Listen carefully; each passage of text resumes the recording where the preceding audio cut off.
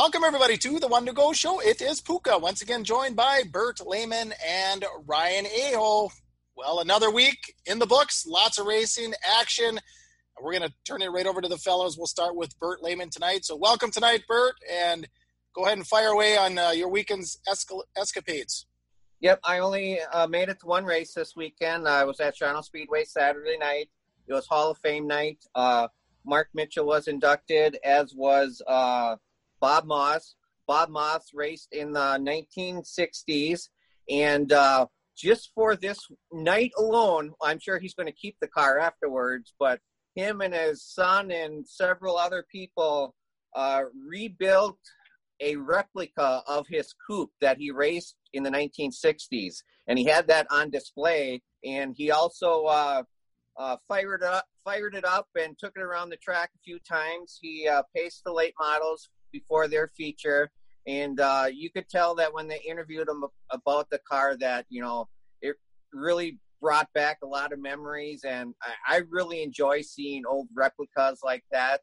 Often I wonder if there's old cars laying around that could be restored to where they were in the past.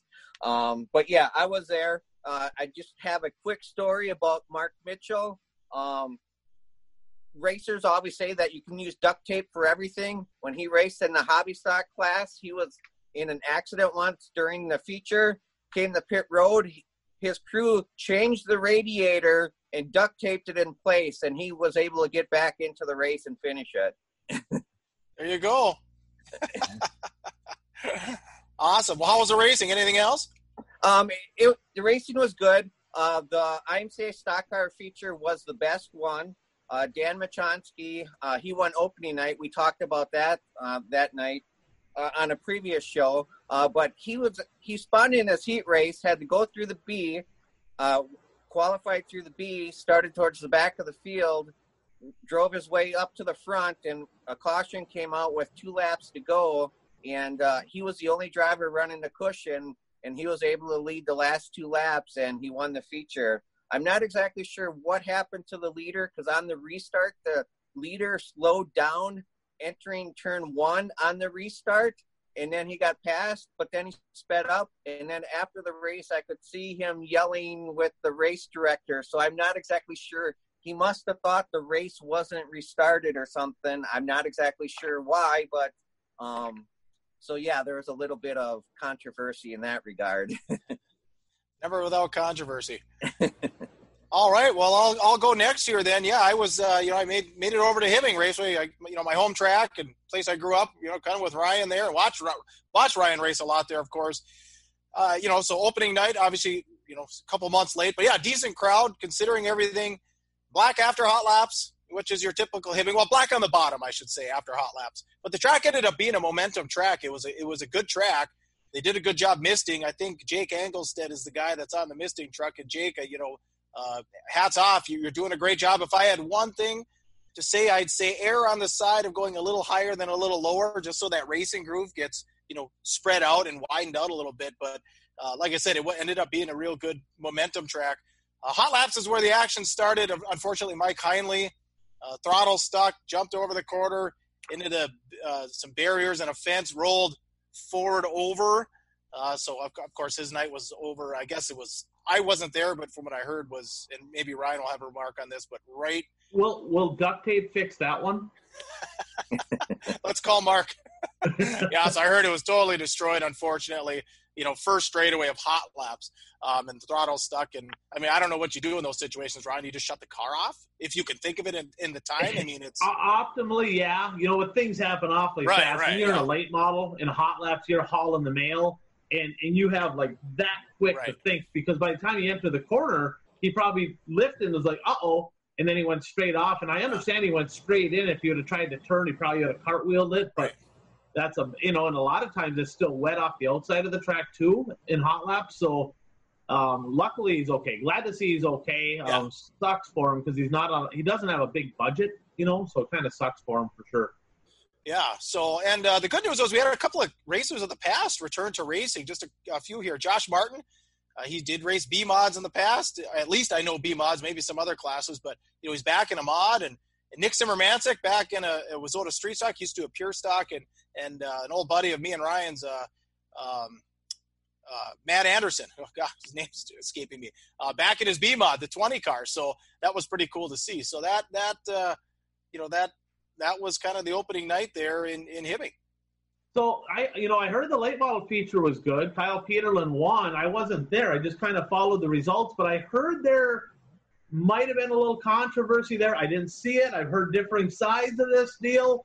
What happened in the late models? Well, yes, it was a battle. Kyle Peterlin ended up, I think he started second row. I think he started fourth, and he was checked out. And then slowly Derek Vessel, Peterlin was, in the middle, and then he moved up to what would have been the top about 3/4 of the way up. And all of a sudden Derek Vessel slowly reeled him in. And then there was a caution. And Jay Kittner, who you raced against, Ryan, was up. Me and my brother were watching. He was in third, and we were watching it run the high side. Like, Jay Kittner, are you kidding me? And he looked great. There's traction there, and he kind of was catching him. And then there was a caution. Well, then Jay dispatched of Derek Vessel, and he got pretty excited, and he came in a little hot into 3, and Peterlin was probably a half a car length off the bottom, and there was no room there. And Jay, they kind of doored. Jay got the worst of it as far as he spun. And then, I guess Kyle did spin too, but thankfully both competitors were able to continue because it would have been unfortunate for Kyle, leading. And Jay just got, hey, it was opening night in July. He wanted the win. He's usually won by July, and so Jay to the back, and then Vessel ended up touching Kyle later on as he was challenging. But Peterlin, like they even said in Victory Lane, so those were racing deals. I'm not angry. But he was beaten for that win. So it was Peterlin first and Vessel second, and then Provenzino third. And then what happened with Massengill? Wasn't he running really good, and then something happened at the end with him? Well, he right away, I think he had a front tire go down. So then he pitted, and then he was back out, and then he came in a little too hot, and just he almost like you as a racer probably could have identified it, but he struggled a couple of times on a couple of corners, and he just kind of floated up, and he just he couldn't get the car to steer coming into 3 on the last lap. So he just kind of faded. Yeah, because he had made it from the dead last back. I think he was fourth. I think he was challenging. I think he was behind Provenzino, and then but it happened a couple of times that night where he just kind of, I guess the first time was when he had a flat tire. We didn't know it, so he kind of, and then he had a tire going down or a flat tire or something, but he pitted and made it out. But it was an exciting race. It was a good late model feature. And then, a couple of guys that, Ryan was kind of calling out last week, Kevin Burdick and Johnny Broking both look strong and were both feature winners. So they we talked earlier today, Ryan, there was kind of a one to go show boost that happens. Yeah, I mean, they should either put the logo on the side of the car, send us half their paycheck. I mean, something. I mean, every time we call somebody out, bam, they go win. And Broking and Burdick both parked in Victory Lane. So I got to be honest, I think we as a show need to take credit for that. So at least partial credit. So good racing there, I heard. Hats off to the whole crew at Hibbing for getting things underway. Excited to see the home track opening up. So, Puka, did you guys get a chance to watch the World of Outlaw stuff at all? There was a lot of racing going on, but holy man, oh man, there was some action in the World of Outlaws. So what I want to talk about there first is day one, right? Day one, Max Blair, and he had a really good weekend. He wins, kind of. I mean, a win is a win, right? But the last lap, actually Brandon Shepard got by him to get into the corner, and Blair dumps him. Turns him around. Well, whoever stops on the track goes to the back. B-Shep to the back. Max Blair wins. And definitely you can see in Victory Lane he was a little bit emotional about it. Like you can tell he felt bad. B-Shep, who never talks, was a little vocal about it. He made a couple of comments that he has a good memory, but here's the deal. Ricky Thornton Jr., who's been really red hot that night, he actually went out in the heat race. He got second in the heat, and the droop rule, they measured it, and he had too much droop. I think it was about a half inch too much, and he got docked 3 spots. So he goes to the B main, he wins the B, comes from 21st to 3rd. Guys, there was 3 nights of racing there at Lernerville. The first night was amazing. I mean, there was traction. People were slide jobbing, running all over the racetrack.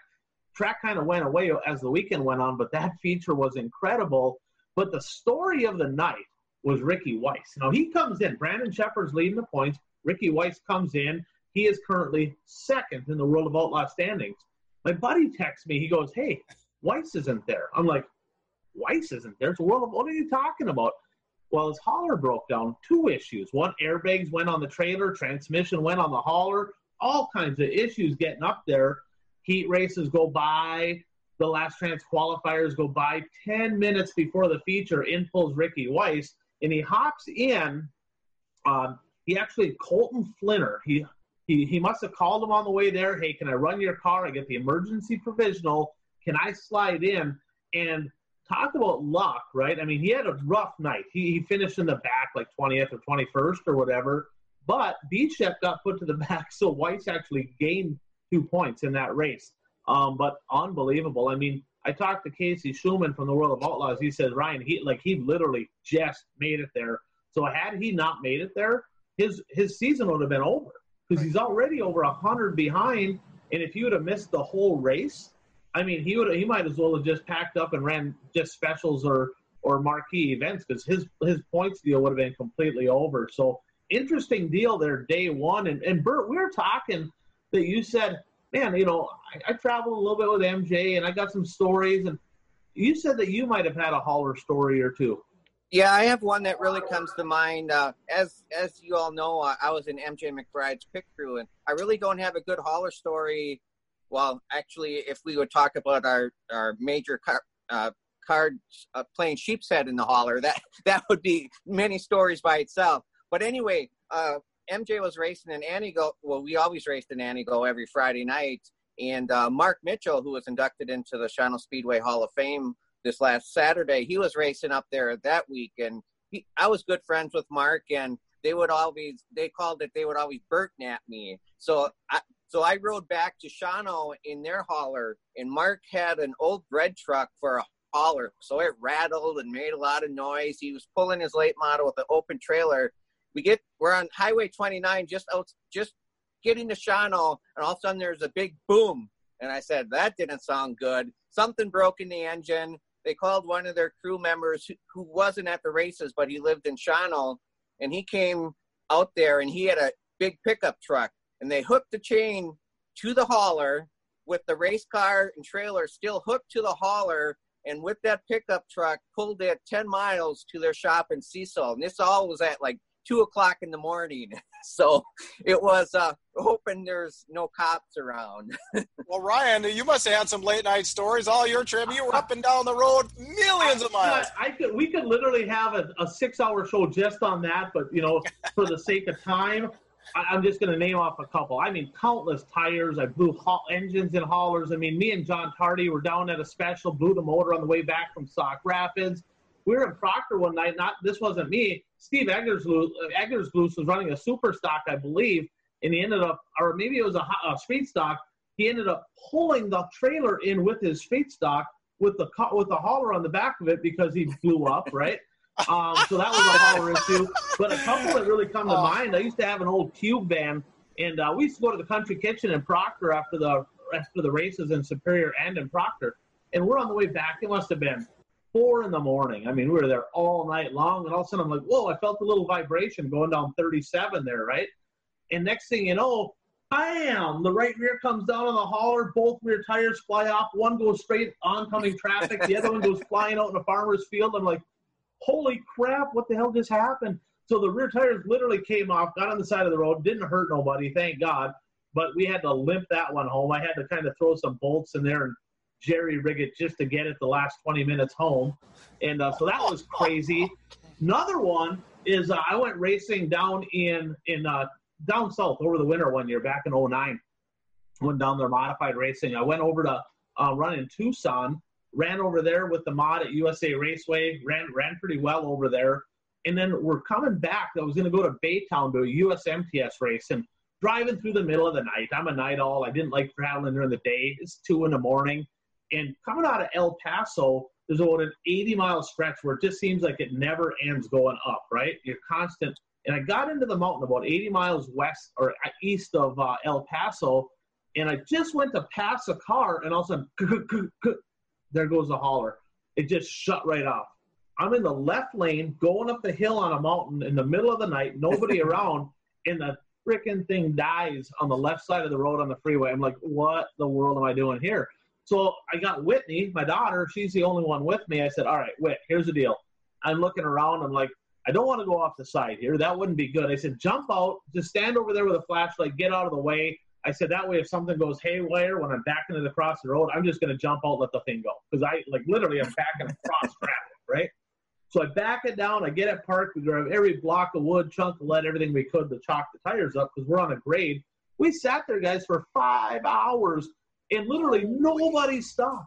I mean, people driving by. I mean, literally 2 miles up the road, there was a Border Patrol station. Nobody stopped. The Border Patrol drove by like 10 times, never stopped, never nothing. Finally, Kelly Shryock pulls over on his way the next day. He's like, what are you doing? I'm like, the motor blew and I got no cell phone service. Like I was in the middle of nowhere. So I got a ride with him, had to call a record, $800 to haul the hauler back to El Paso. And a name that you guys might recognize, Royal Jones, he owns Border International, actually owns NATO Speedway down there. I brought it to his shop and put a new engine in it. That was a bad deal. And then the last one, this was crazy. I was on my way down to Ogilvie, and I'm cruising down the highway, road construction, and I had a cruise control type deal on my hauler. And I just had it set, and Whitney comes up. She's with, again, just me and her. She was kind of my sidekick. She goes, hey, something smells like it's burning. I'm like, really?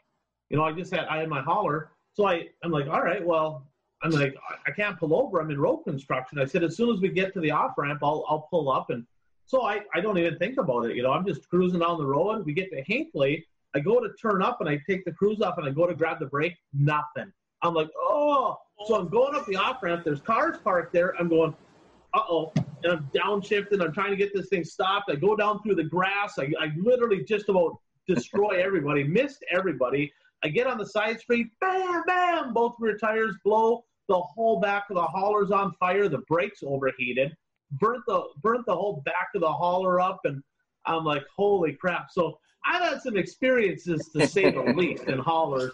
And I could go on and on. I got tons of them, but there were a couple that really come to mind. So most of mine, though, happened, and I never missed the race. So I got pretty lucky there. Usually they were after. But now let's talk about day 2, right? B-Shep, who should have won on day 1, he put a beat down on him on day 2. 60th career World of Outlaw late model win. A little bit of controversy in day 2, right? Ashton Winger. Did you guys see that? Go ahead, Bert. Yeah, I saw the replay, and he was not very happy with the call that World of Outlaw officials made on him, because they said that he jumped the start on a race, and he let his opinion be heard. Well, I watched that. Let me chime in here. I watched that again now, Ryan, after we had talked.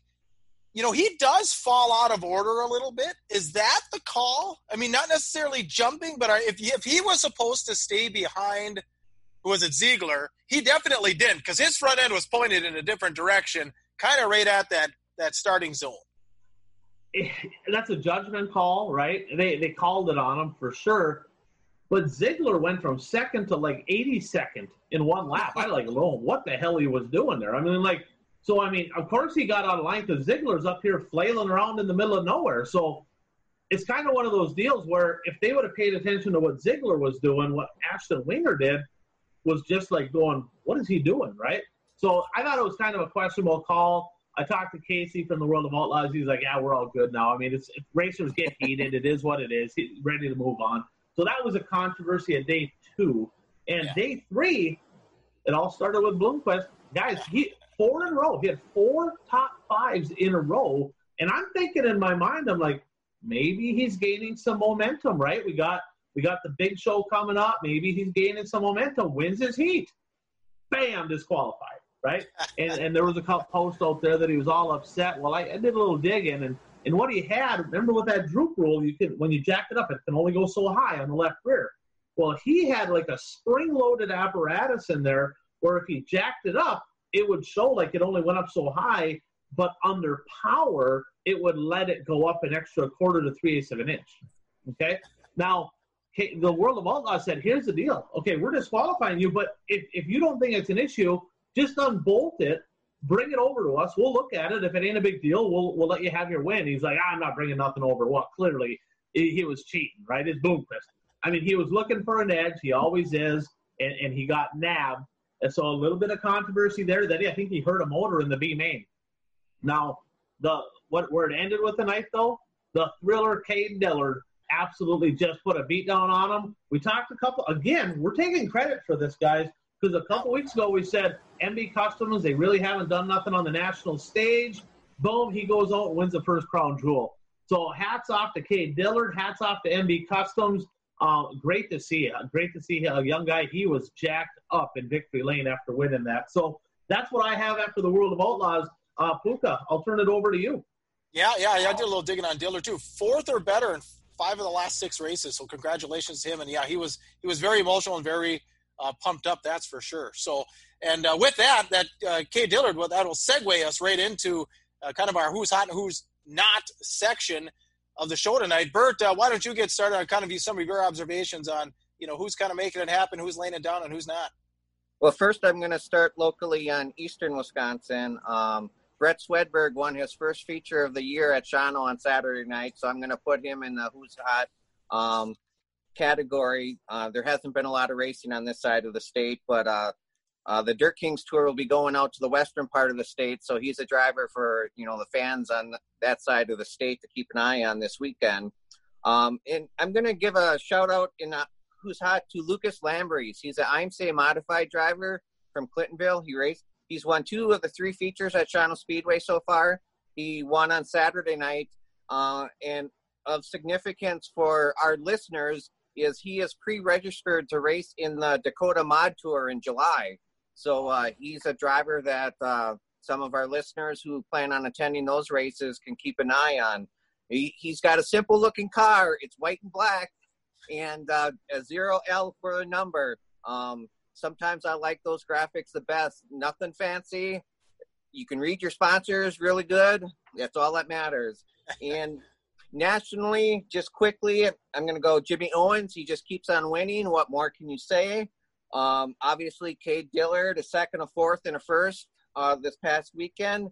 And even though I don't agree with how he won the first night, you got to say Max Blair. I mean, he did finish 19th the second night, but he finished 2nd in the big show on the final night. And I was reading an article prior to this, and he's been criticized in the past because he skipped this event. And the fact that he went there this year and put on good showing, he deserves to be in the hot category. Yeah, I think he was very impressive. If we would have done picks last week, Max Blair's name wouldn't have come up, neither would have Mike Norris's, who looked really good, strong at his home track. So, well, I'll kind of play right off of the woo at the Firecracker there, and Daryl Lanigan. He got that 3rd place finish on the final night there, and he's a guy that we've talked about a little bit. It seems like with him this year, it's boom or bust. It's top 4 or he's 24th or worse, very inconsistent, but at the same time, he's still 3rd in points. But, it's kind of like he's there or he's not there, and Chris Madden, on the national scene, very quiet. The Bloomquist cars in general have kind of been quiet, but Madden has just gone away. In January, November, December, beginning of January, hottest driver out there, and he's definitely faded a little bit more. Well, I'll say on the national scene, T-Mac, another guy. He wins the stream, and he's fallen off since. I know he's dropped now down to 3rd in points with the Lucas. JD's 2nd, and Jimmy has a 400-point lead. So, Bert, wow. To your point that Jimmy, nobody's stronger. And a little bit more locally, Kent Arment, win on Friday out in South Dakota, win on Saturday. Then, Ryan, we were talking earlier, then he decides to take Sunday off and have a cold and set on the Facebook. Time to celebrate. Yeah, that guy's won everything there is to win. Multiple national championships. I mean, he's one of the best that ever raced in South Dakota. He's kind of slowing down a little bit, not wanting to race quite as much. But, man, when you're hot, you're hot. It don't last he skipped out on the 2,500 to win show on Sunday. He could have maybe three-peated that whole weekend, and they were all big money shows. So I was surprised he wasn't at Watertown. Yeah. Well, how about you? What do you got in your arsenal for who's hot? Yeah, who's not? I really quick on the who's hot, who's not. I'm going to stick with the modifieds here. Shane Zabrowski and Superstocks. I mean, 2 wins again on the weekend. The guy just does not finish out of the top 3. He is so incredibly consistent. Border battle coming up. He's got to be one of the favorites to win supers and mods up in Superior. Scott Ward. Guys, Scott Ward has won 5 out of the last 7 races that he's been in. The 2 that he didn't win, he had troubles in the heat race, and then he passed a whole pile of cars, started in the back in the feature, and I think he finished around 10th, somewhere around there, and then he hurt a motor on Friday night. So other than those 2 shows, basically everything that he started in a reasonable starting position in, he's won, and he just put a thumping on him out in Watertown. So hats off to Scott Ward. Talking a little bit about Ward, about that race in Watertown, Kurt Gelling, former national champ in late models. I mean, he's a good runner.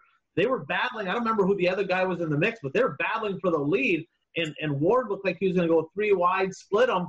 Gelling's leading. His tire fell off. Leading.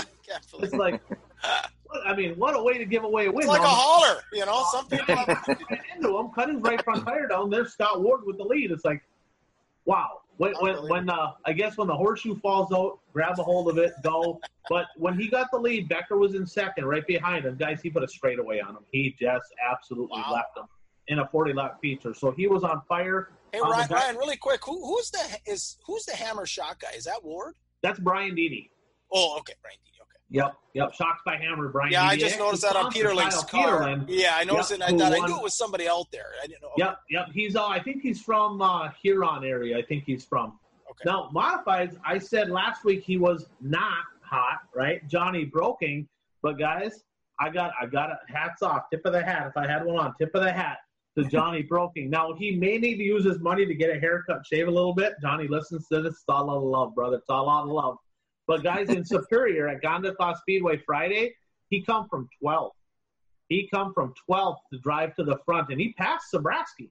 He had to drive by Zabrowski amongst a bunch of other good guys to do it. So he won from 12th on Friday. Saturday in Hibbing, he started 7th. He was in second in 1 lap. The top was a little greasy. A bunch of guys slid up. Boom, he capitalized. And then he actually, Vang kind of was there. But Johnny Broking, back-to-back wins. Good to see that 45J in victory lane. That was my pick to win national points. We'll talk about that later. Pat Dorr, continues to be consistent. Back-to-back wins. Gondek, he won on Sunday. Cedar Lake, he won on Saturday. Pat Dorr, red hot with that double 1 express. So he's been on fire. Now, who's not? Okay? Jeff Hardy. Now, Puka, I'm going to get in trouble for this. That's your family, right? You got all the Hardy family list. I'm sorry. All right? I'm sorry. It is painful. It's been painful seeing what he's got going on. He buys a brand new MB Custom. He's got a new engine. He goes out there, and that thing has just been garbage. I mean, he not even competitive.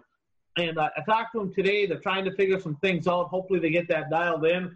Hopefully I can work my magic. I want to see that 67 car running good this weekend at the border battle. So I'm calling him out with hope, knock on wood here, that are calling people out. We'll get a little bump. We'll get a little bump. And then the last one on the not hot, Team Zero in general, specifically Ricky Weiss. Ricky, guys, 10th, 13th, 21st, 20th, and 8th are his last 5 shows. Junk. Now, the one night, of course, he drove another guy's car, but he's been terrible. Team Zero has been non-existent.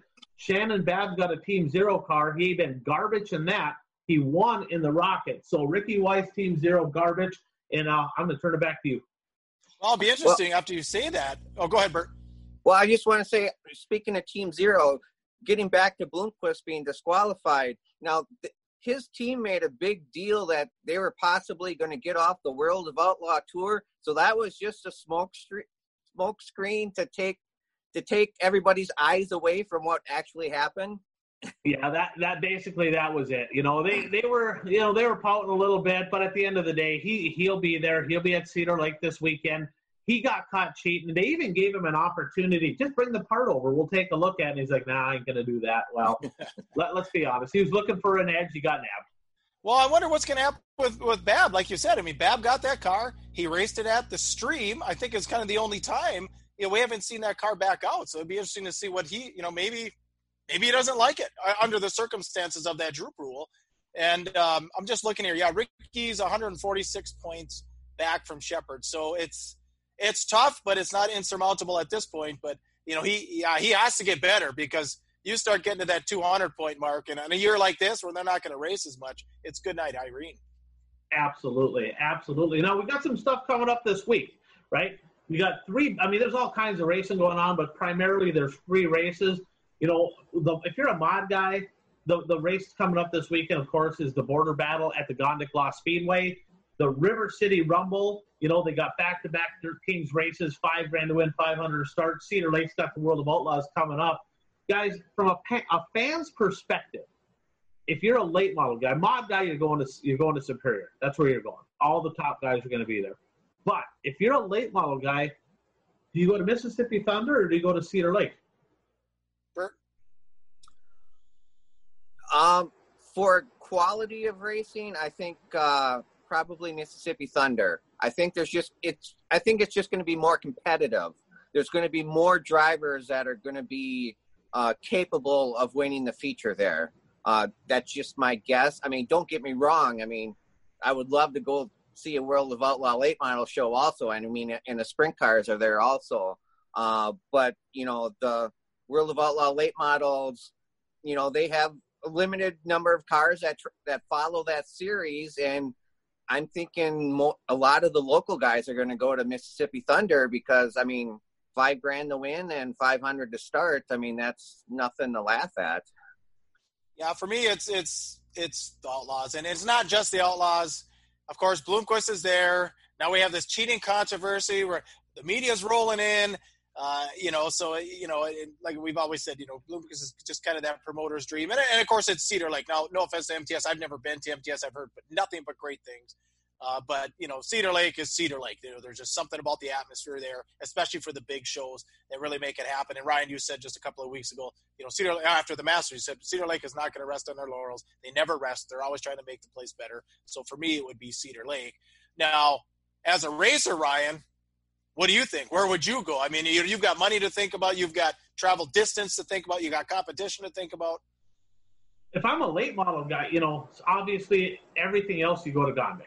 But if you're a late model guy, if I'm in the Wissota region, if I don't have an open engine, I definitely go to Mississippi Thunder. If I have an open engine, then go to Cedar Lake. If you have an open, but why go to a gun show with a knife? It don't make any sense, right? So you may as well go down, and they raise the purse down there. I mean, like Bert said, $5,000 to win, 500 to start. That's a hell of a paying show. They pay pretty good all the way through. I would definitely be leaning towards going there. Now, I do have some insider info if you guys want. Okay, Pat Dorr. Oh, we want. Pat Dorr, AJ Demo, Jimmy Mars, Heckenast. Okay, them 4 I know for sure are going to Cedar Lake. Okay, that doesn't surprise me. Yeah, look, I talked to Canta. I talked to actually Tony Canta today. He said they're about 99% sure the 85, 27, 7X. He thinks most everybody else is going down to Mississippi Thunder. But, there's some, 3 of the top area cars for sure are going to Cedar Lake. So that's kind of good to see. Now, I mean, who knows? Maybe they'll shut that deal down right away. I mean, they got some unique stuff going on at Cedar Lake this weekend. Well, go ahead, Bert. To me, that's another reason from a fan's perspective. I want to see how that shakes out first before. Ryan, we texted a little bit this week. I mean, that could go one of 2 ways with this scanning system that they're having people go through. Yeah, they're having a state-of-the-art COVID scanner. And one of either way. I mean, they come in and nobody can have it good to go, or next thing you know, it could be every other person. Yeah, you're positive, you're out, everybody bought these tickets. It's going to be I'm hoping that goes well, because if it goes bad, that could be bad for a whole lot of dirt tracks. So I'm really, really hoping that goes good. What are you thinking on car counts, Ryan, if you had to make a guess, or even you, Bert? I mean, Ryan, start. If I had to guess, I'm going to guess that they're going to have probably 35 to 40 late models at Mississippi Thunder. I think that's going to be a really good car count. As far as Cedar Lake, man, I hope they can hit 25. I talked to Casey from the World of Outlaws. Numbers are a little bit light, but a lot of people don't pre-register until the last minute. That's just kind of how it works with people, I guess. They kind of wait till the last minute to register. But he said the numbers were a little bit lighter than he was hoping, but that could very well change by Tuesday or Wednesday too. So, but I think as far as the amount of late models, you're going to have more of them at Mississippi Thunder. And then the sprint cars, you know, I do know that Kyle Larson's going to run out in Pennsylvania. He's going to run a deal out there, you know, and so is Rico. But I would say they're still going to have 25 to 30 World of Outlaws. I mean, it's going to be a hell of a show at both places regardless, you know, but I don't think they're going to have huge car counts, but I think they're going to have good racing at Cedar Lake. Mississippi Thunder, guys, I'll be honest, I believe you're going to see 125 to 150 cars down there this weekend, and the border battle should be about the same. Well, Ryan, think of this scenario. So we're racing Thursday, Friday, Saturday at Cedar Lake, correct? So you're Travis Budislavich. You're Daryl Nelson. Well, Daryl Nelson, that's a bad example. He'll be racing. But you're Travis Budislavich. You live in, you know, actually lives in the cities, right? The car's in Duluth. So yes, you know, let's pick a low number. Let's say there's 20 late models show up for the Woo on Thursday. Now, is that going to motivate guys to say, hey, look, or a Marshall Fagers, or, you know, somebody on that line say, geez, you know, I mean, because those shows pay what, $500-$600 to start, something like that. It's like, gosh, I get a little luck, yeah. You know. What do you think there? Here's the deal. Here's the problem. Is I would have normally said yes. In fact, I would have said, man, a bunch of the Mississippi Thunder cars that race Thursday, Friday at Mississippi Thunder will come up Saturday, right? That's what I was thinking. Why wouldn't you? Guys, they're having time trials for the Friday and Saturday show on Thursday at Mississippi Thunder. So if somebody just randomly shows up Friday or Saturday, they have to start in the back of a heat or an LCQ. They don't even get a chance to time trial or nothing. So that's what Thursday's show is. It's 2 rounds of time trials, 20-lap dash in each class. So that, I think that's a huge mistake on the World of Outlaw part, because that'll just basically eliminate why would anybody just randomly show up to start and back? It makes no sense. They're too good of drivers there to just show up and start and back and think you're going to run good. I mean, it makes no sense to me. Bert, you got a pick for me for the Dirt Kings? I am going to go with Jesse Glenz on Thursday and Jake Tim on Friday. I mean, Jake Tim is 2 for 2 in Dirt Kings races at Mississippi Thunder, so it's hard to pick against him, but I don't want to be accused of always picking a favorite. So I'll go with Jesse Glenz on Thursday and Tim on Friday. Ryan, you got a Great Lakes Border Battle pick? Great Lakes Border Battle in the modifieds. I am going to go. I'm going to say Johnny Broking's going to upset Sabraski, and Kevin Burdick's supposed to be having a brand new car out. He's got a brand new car that he's supposed to be unveiling. So that could go one of either way, but it's either going to be, there's going to be some heavy hitters there. I'm going to go ahead and say Sabraski's the heavy favorite in both of those, but Burdick is not a slouch. I'm looking for him to be very strong. All right, fellas. Awesome. Well, we're going to move on here to the last lap segment where we have one to go, and I'm going to start this one this week. Veteran performer Tom Corcoran won a feature again on Friday night at River City Speedway in Grand Forks. So now this gentleman who celebrated 50 years of racing last year, some of you may remember the gold car, but he has won a feature in 6 different decades now. So that's really awesome. So congratulations, Tom. Ryan, you're up next with the Mountain States Mod Tour. Yeah, that used to be the Wild West Tour out in, they actually ran in Billings, Montana. You ever been to that track, right? Big Sky. That's a nice track, yep. And a bunch of the guys from over this way, Midwest Mods, went west for that series. And the first night, Liker, I don't remember if it was Tony or Troy, one of the 2 Likers, they both run good. He won the feature 5 pounds light at the scales. Cody Lee inherits the win, right? The second night, Brandon Jensen, he got her done. And then here's the deal. The third night, Cody Lee's leading the points in this deal. We talked about jumping a little bit with Ashton Winger. Cody Lee had drove from the 3rd row. Yellow comes out, and he did jump the start. He got to the inside of him. He jumped the start. But the WISSOTA rule is 2 spots per position jump, right? That's right in the rule book. It's the WISSOTA rule. They throw the yellow. They put them all the way to the back. Like all the way to last, I'm going, oh, my God, he's got to be pissed off, right? Not only to add insult to injury, not only he on the last lap destroyed his race car. He got put in a position that he shouldn't have been in off a terrible officiating out there. Brandon Jensen had a hell of a run, came from deep in the field up to the top three. He's leading the points. We're doing the show, of course, it's Monday night, and they have the finale out there tonight in Sheridan, Wyoming.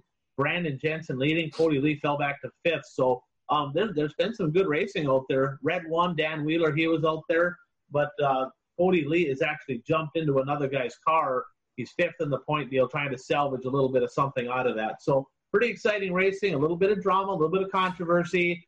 Another guy light at the scale, but yeah, a little bit of craziness. Back to you. How about the Mars Late Model Series? You were able to catch some of that? Yeah, Frank Heckenast, he won, I believe it was the opener. I don't remember. I don't have it written down which day it was watched, but he was at Davenport. Heckenast won from ninth, so he was really good there. Followed up, he got second, of course, over at Lee County. Now, Brian Shirley, who fell off the Lucas Oil Tour because he was struggling, guys. Let's be honest. He was just not real competitive. He wins. He won at Lee County. Over 40 pounds light. How is that even possible?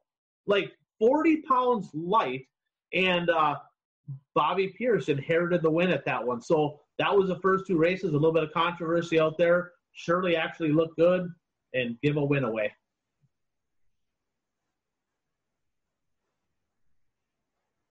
I mean, did a weight fall? I mean, it just seems unbelievable. Yeah, I don't know. 40 pounds is a ton. It's a ton. I really don't know. I mean, I have no clue how you lose 40 pounds. Jeez, oh man, it seems nuts. So, and then Ryan, you watch an exciting Superstock feature down on I-94? Yeah, I help out Jeff Krause a little bit. My old nemesis, Dave Moss, they were playing kissy face a little bit, and they were kind of, I think Dave was cheating on me with Krause. I'm not really sure how that works, but they got into it a little bit, little post-race altercation in the pits. I think they were trying to have the Royal Rumble going on there. Not really sure what happened, but there was a battle up front between three national champions, Tim Johnson, Don Ishins, and Dave Moss, and I got to be honest, Moss put a move on, man. I'm telling you, it was nice. He came up high, diamond it, split them guys, went three wide, checked out, and it was artwork. And I think Timmy ended up dumping Ishins in that deal, and Jordan Hinkemeyer came from deep in the field up to the top three as well. So great super stock action, and I'm looking forward to the 100 there because the super stock racing at that track is incredible, absolutely incredible. No, Puka. You saw a little tri-state action going on. Yeah, you talking about that too. That was out of nowhere. Marshall Fager shows up to a tri-state race, and guys, we need to make a correction. We've been talking Longhorn. I took a picture. I looked at a picture of the car. Capital race cars on this side. So he takes that Capital, starts ninth, and passes that Justin Zeitner on the last lap and gets the win. So that was pretty exciting. I mean, just talk about unexpected. So I'm assuming he was in a completely legal Wasota car, so that was pretty cool to see that he was competing with some of those aluminum engines. Cole Schill wins day 2 of the Can-Am out there in Underwood, North Dakota, correct? Yeah, not South Dakota, correct? Yep. And then also speaking of veterans, Bob Moody still in the ride. Ryan, you know Bob Moody. I don't know him, but I remember when I was a kid back in late 80s, early 90s, he'd always come to Hibbing. He had the white enclosed trailer, number 30. And I'm looking through the results, and I'm like, Bob Moody, are you serious? Like, I haven't even heard that name in like 20 years. So interesting to see, and I'd like to see him make it over this way. I don't know if he will, but it'd be really cool if he made a vintage trip back to the Labor Day Shootout. We might have to touch base with him. Yeah, that'd be awesome. I remember Johnny Cash did that back in 1993. Went back to every venue ever played a concert, and he showed up in Hibbing, Minnesota to do a concert. So that was pretty cool. How about Brad Sang out there in Grand Forks?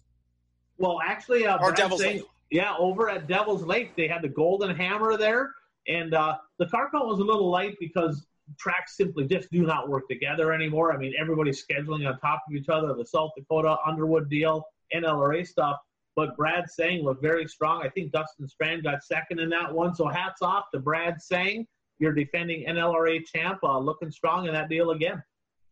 Hey, Bert, I'm going to bring you in the fold here really quick. Did you see that Lauren County deal, that late model went through the fence? I saw a picture of the late model after it went through the fence. Yeah, I mean, that's a bad situation. I know I think there was four fans injured, I believe. I'm not sure how serious the injuries were. Yeah, scary deal there. Ryan, did you read anything into that? I did not. I just saw the incident. I didn't really check into it too much, but it didn't look like a good deal. So that's just where safety protocols are very, very important. Yeah, absolutely. All right, a second-generation driver out of Wisconsin showing some skill this weekend, Ryan. Brandon Kopp. Hats off, buddy. First feature win in the A-Mod. Now, guys, he's been strong all year. He looked like he was going to win at the ABC Raceway on the opener. He was very good, hooked a little rut. Kind of fell back a little bit after leading. Superior on Friday, he led the better part of that race in Superior. On Friday, he looked really good there with a strong field of cars on the bottom, and then he follows up that good run. He got third in Superior, follows up that run by going to ABC Raceway, knocking down his first ever feature win in an A-Mod. And, guys, Don Kopp has won a ton of races in an A-Mod. So great racing pedigree, a ton of racers. I think at one time he said there was like 7 or 8 people in the Kopp family, in that family tree, that have been tied in with racing. So great racing pedigree. Hats off to Brandon. Noah Wazzotta National Points Bird. Thoughts? Well, with COVID this year and, the racing, some tracks opening, some tracks not opening, drivers don't always have the opportunity now to race at as many tracks as they had in the past. So, I'm not really surprised by the move. Ryan? I mean, this was your bread and butter, winning national titles. It's first of all, it's the right move. So hats off to Wazzotta, because there's so many tracks that simply just aren't going to open and aren't open, and the Canadians can't cross the border. So they had to make that move, okay? On the negative side of things, I'm a points chaser, right? So you look at some of these tracks that race like Thursdays or Sundays, a lot of times they get people coming in trying to chase points. So on regular nights, I'm not sure how that's going to affect it. No, on a positive thing, man, some of these premier Wazzotta invitationals, I think they can really, really do well, because there's a lot of drivers that were always looking for 2 complete shows or where it's easier to get the points and trying to kind of pick and choose. I think some of these invitationals that pay the bigger money that used to be so good might get back to where they were with this no national points deal. So I'm excited about that. Bert, you had another item, an anonymous item for the... Yeah, well, I just want to give out a shout out to Aaron Wickersheim. He's a late model driver who races at Shawano Speedway.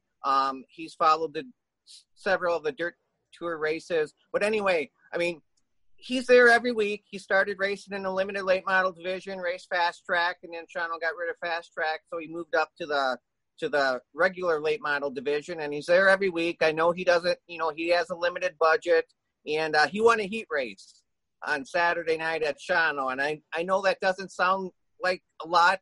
I mean, we talk about the top runners on this show a lot, but all of us know that racing wouldn't be what it is without the drivers who show up every week.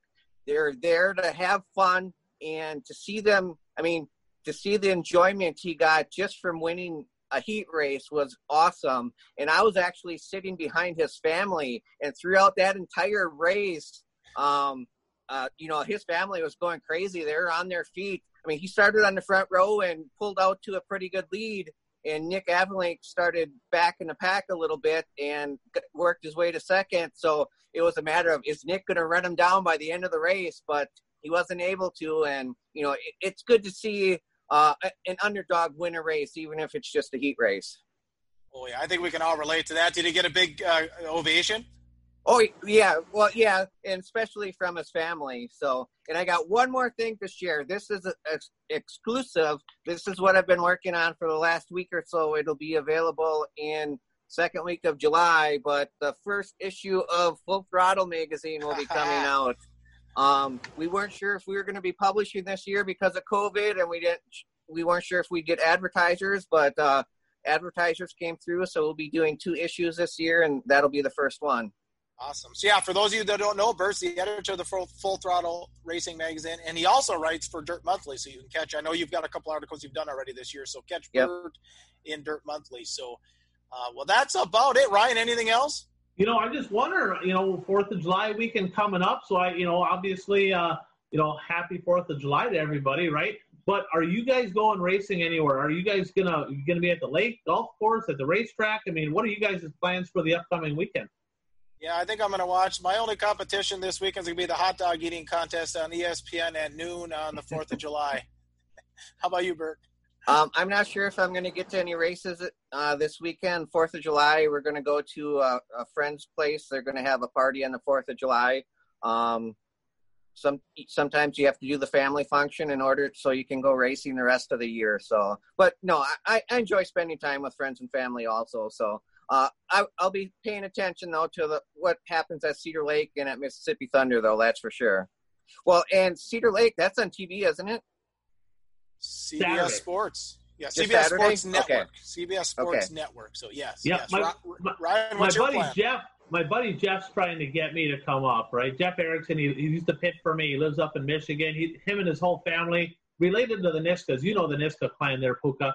He's trying to talk me into going to Cedar Lake, and I said, I'm actually going to be up in Minnesota the 3 weekends in a row following that because our Grand Rapids Speedway is opening up there. So I'm going to skip out on this weekend. I'm going to do what you guys are doing, spend time with the family, maybe go out on the lake, swing the golf clubs a little bit. I will catch some racing action, of course, on Dirt Race Central. There's going to be some great – I'll be watching the Border Battle on Dirt Race Central, and I will probably watch the World of Outlaw stuff as well. And I don't know what streaming platform Mississippi Thunder's using. You guys know, are they doing Racing Dirt this weekend? Or I'm not sure. Yeah, we're going to have to look that up on Facebook to see what – but I'll be watching some racing online for sure. I don't know. So, yeah, I'll be watching some racing, but I'm not going to be at any. But I am looking forward to the week after to getting to my first race for sure. Yeah. Awesome. All right. Well, the only last thing I had for the last lap was my hero, Tom Nesbitt. Him and his wife, Darlene, celebrate their wedding anniversary tomorrow. So happy anniversary to the Nesbitts. And I guess we can just sign off then as John Garabedian taught us, get out there and be your dream. You're tuned to the One to Go show.